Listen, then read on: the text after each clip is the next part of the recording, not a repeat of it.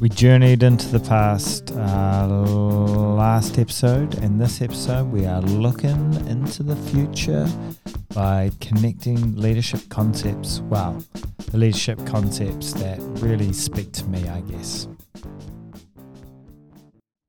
Big messy problems. That's what we seem to be dealing with here in the educational world, which links in nicely with some of the leadership concepts I've explored.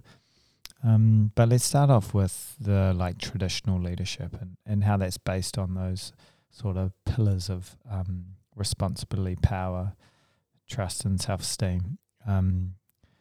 And something that I was guided towards was the followership intelligence by McGregor and McGregor 2006, and really dug into how can we use those pillars and look at it in a different way, and focusing on the followership and that relationship between leader and followership to guide how we lead. And the word atmosphere was consistently used, and so that's an atmosphere of follower opportunity and contribution and mistake making being something that is actually positive and owned by everyone. And it also sort of implied this idea of creativity and curiosity. So everyone being motivated and valued followers and leaders, I guess, as well. And this links really well to Lorna Davis, who I found out about through a TED Talk, A Guide to Collaborative Leadership, and that was in 2020.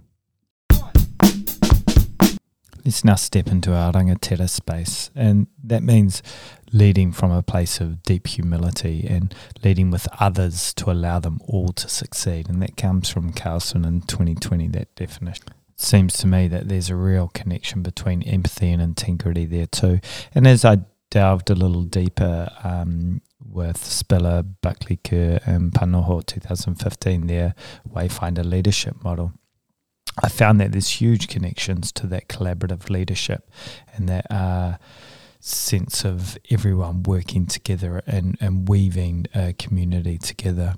And I really enjoy the idea of, during times of tension, that you stop and you find balance and you find a way to move forward, which seems to link in with those big messy problems as well.